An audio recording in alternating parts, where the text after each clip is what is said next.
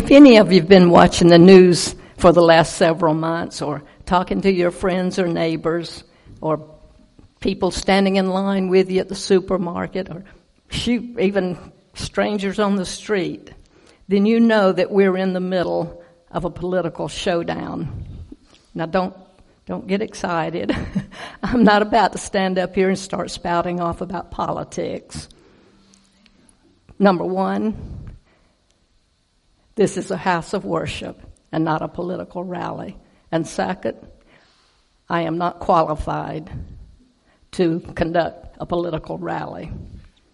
But we do all know that there are probably people wanting to seek offices that we, in our humble opinion, just are not qualified for. We also might see in the marketplace and the workplace that people are promoted to positions that they're not qualified for. We've seen these good buddy promotions, and sometimes this can cause hard feelings.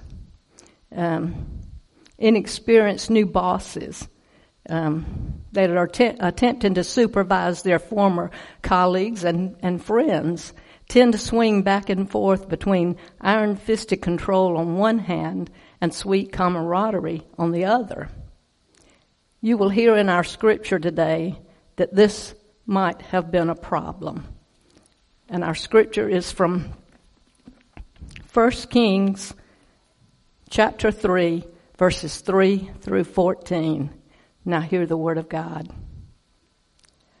Solomon loved the Lord and followed all of his father David's instructions, except that he continued to sacrifice in the hills and to offer incense there. The most famous of the hilltop altars was at Gibeon, and now the king went there and sacrificed 1,000 burnt offerings. The Lord appeared to him in a dream that night and told him to ask for anything he wanted, and it would be given to him. Solomon replied, "You were wonderfully kind to my father David because he was honest and true and faithful to you and obeyed your commands. And you have continued your kindness to him by giving him a son to succeed him. O Lord my God, now you have made me the king instead of my father David. But I am as a little child who doesn't know his way around. And here I am among your own chosen people, a nation so great that there are almost too many people to count. Give me an understanding mind so that I can govern your people govern your people well and know the difference between what is right and what is wrong. For who by himself is able to carry such a heavy responsibility?" The Lord was pleased with his reply and was glad that Solomon had asked for wisdom.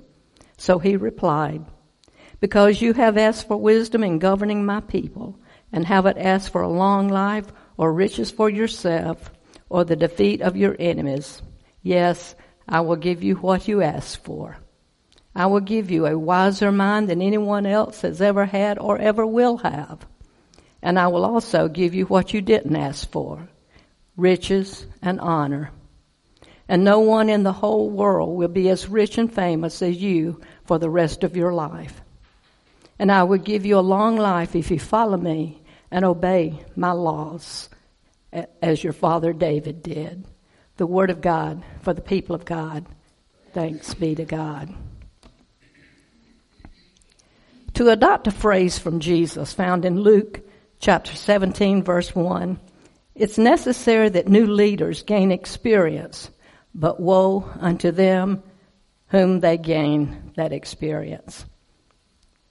In today's passage, we are introduced to a young, inexperienced leader who sincerely wanted God's guidance as he transitioned into his new position. At age 20, Solomon was promoted to a position that called for a level of maturity that Solomon knew he just did not possess.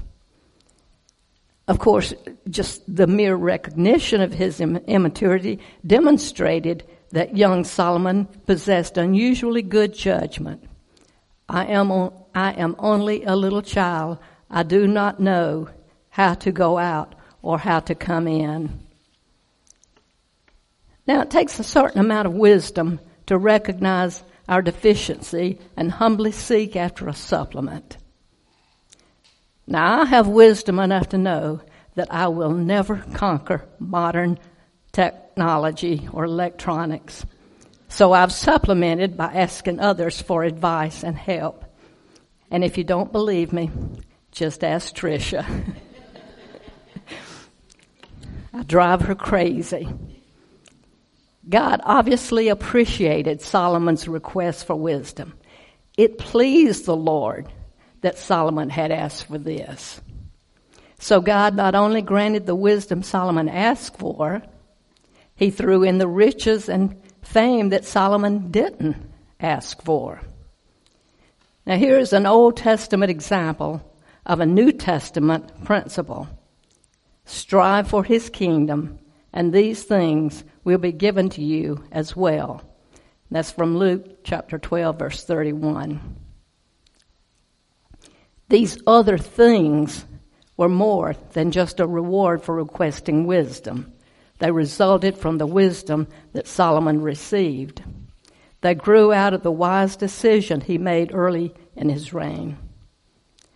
Solomon structured and administrated his kingdom in a manner that naturally produced financial and political success. That was from 1 Kings 4:29. Solomon asked God to give him an understanding heart, because no matter how smart the mind may be, if the heart is all wrong, all of life will be wrong. Keep your heart with all diligence, for out of it springs the issues of life. And that's from Proverbs 4:23. Understanding means hearing, and Solomon wanted a hearing heart. To the Old Testament Jew, having heart meant obeying. God gave Solomon great wisdom and understanding and a mind with broad interest. In fact, his wisdom exceeded that of any of the wise men of the East, even those in Egypt. He was famous among the surrounding nations. Solomon was the author of 3,000 proverbs and over 1,000 songs. Kings from many lands sent their ambassadors to him for his advice. Proverbs 2:6 says, "For the Lord giveth wisdom, out of his mouth cometh knowledge and understanding." Now, we're all acquainted with the prosperity gospel, which attempts to use God in the accomplishment of selfish, personal objectives. That is not what is being modeled in our passage today. In fact, we have just the opposite. Solomon's objective was to be the best leader of God's that he could possibly be. He essentially asked for a gift that would benefit others. Solomon's objective was not so much to become a great king, but rather become a great servant. In the process of pursuing this objective, he became both. Solomon is most famous for his material prosperity, but his religious accomplishments were even greater reaching and longer lasting. The moral failures of Solomon's later life do not negate the significance of his spiritual success in his early life. Solomon's temple became the nucleus around which Judaism was to develop. The sacred writings associated with Solomon are at the center of Old Testament literature. These are the accomplishments of Solomon that most directly carried out the counsel of his father David. David's conception of success was that of keeping the statutes, the commandments, the ordinances, and the testimonies laid out in the 5 books of Moses. And this was to become Solomon's source book. It contained the principles by which he was to rule. Advice like that which David gave his son sounds simple enough, but attempting to carry it out can be exceedingly difficult. It takes a great deal of wisdom and judgment to discern the principles behind an ancient text and apply them to a contemporary setting. Solomon was challenged to live and govern by scriptures that had been passed down to him from another time. They were ancient words even in his day, words from a world long ago. The law of Moses had been given to people living in a completely different culture, economical and political situation. These people were Solomon's ancestors, but their lives had very little in common with his. The world had changed. The descendants of Abraham were living in the land God had promised to Abraham back in Genesis, but there was little that Abraham would even have recognized. Entire social groups had come and gone. National boundaries had changed. Cities had been built, torn down, rebuilt, torn down, and rebuilt again. How was Solomon to take a revelation given to his ancestors in one world and apply it to the people living in his world? And that is essentially the same question preachers, teachers, and teachers must wrestle with every time they prepare a lesson. It was hard work for Solomon, and it's hard work for us today. But it's just the kind of work that God can work with. And he wants to work through us in that way. Because it is God's work. It is God's work.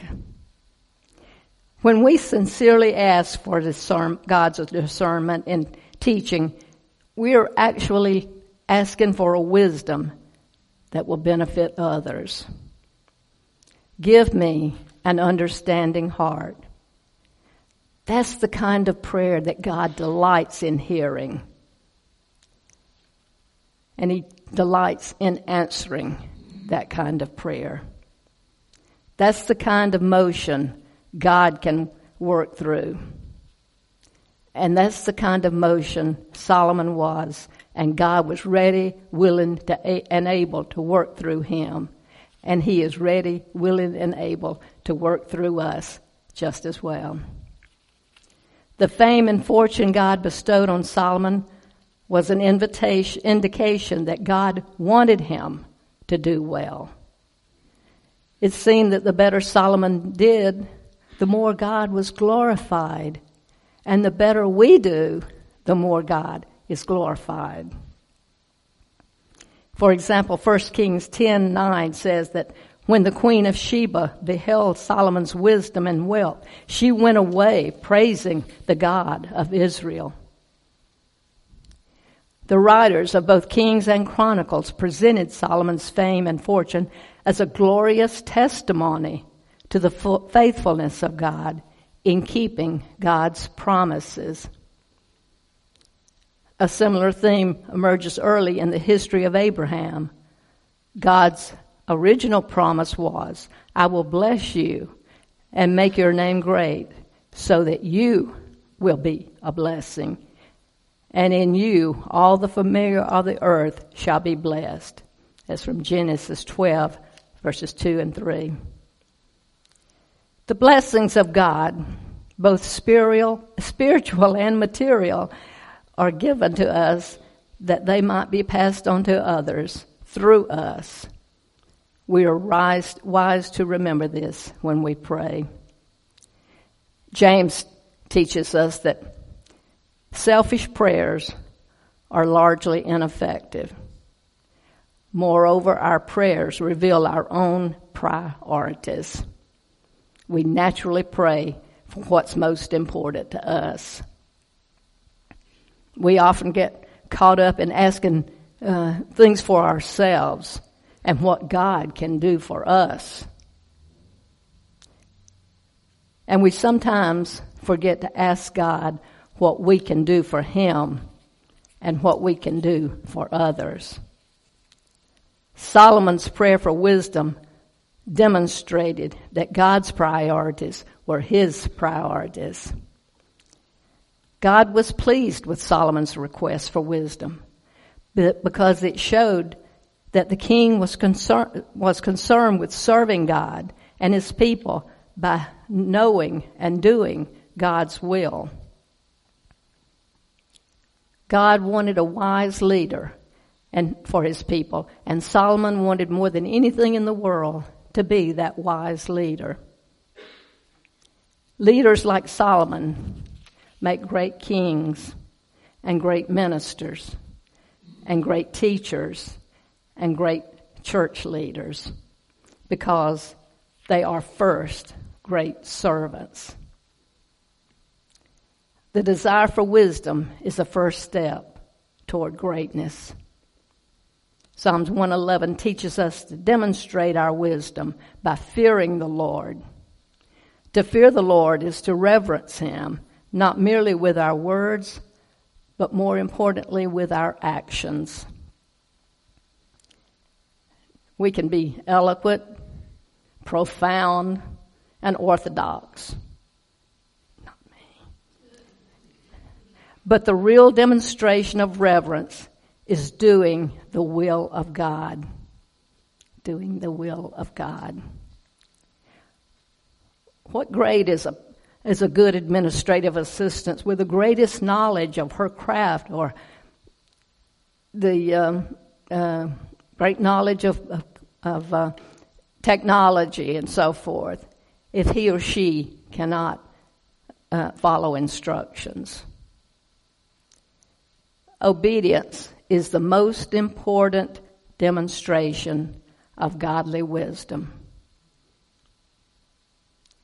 Psalms 111 verse 10 says that a good understanding have all they that do the commandments of God.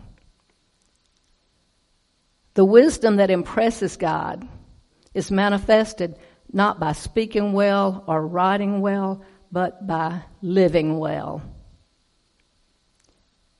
So what does this understanding of wisdom mean for us today?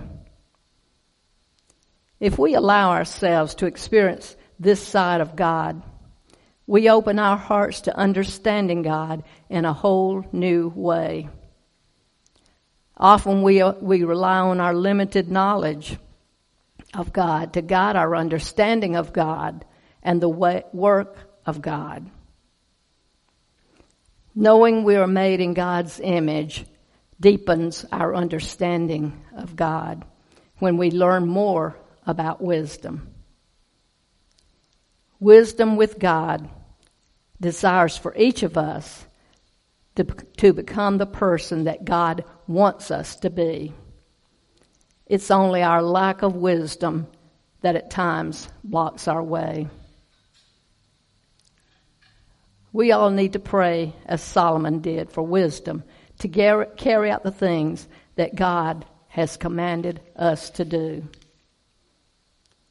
May God grant us the wisdom to want most what His people need most. Let us pray. Our most gracious Father, we humbly bow before You, God, the source of all wisdom and knowledge. In our lack of wisdom, Lord, help us be faithful servants for You in this world, which longs to hear Your good news. Lord, may Your wisdom guide us, and may we turn our lives to You as you continue to form us in your image. And it's the name of your Son, Jesus Christ, that we pray. And the church said, Amen.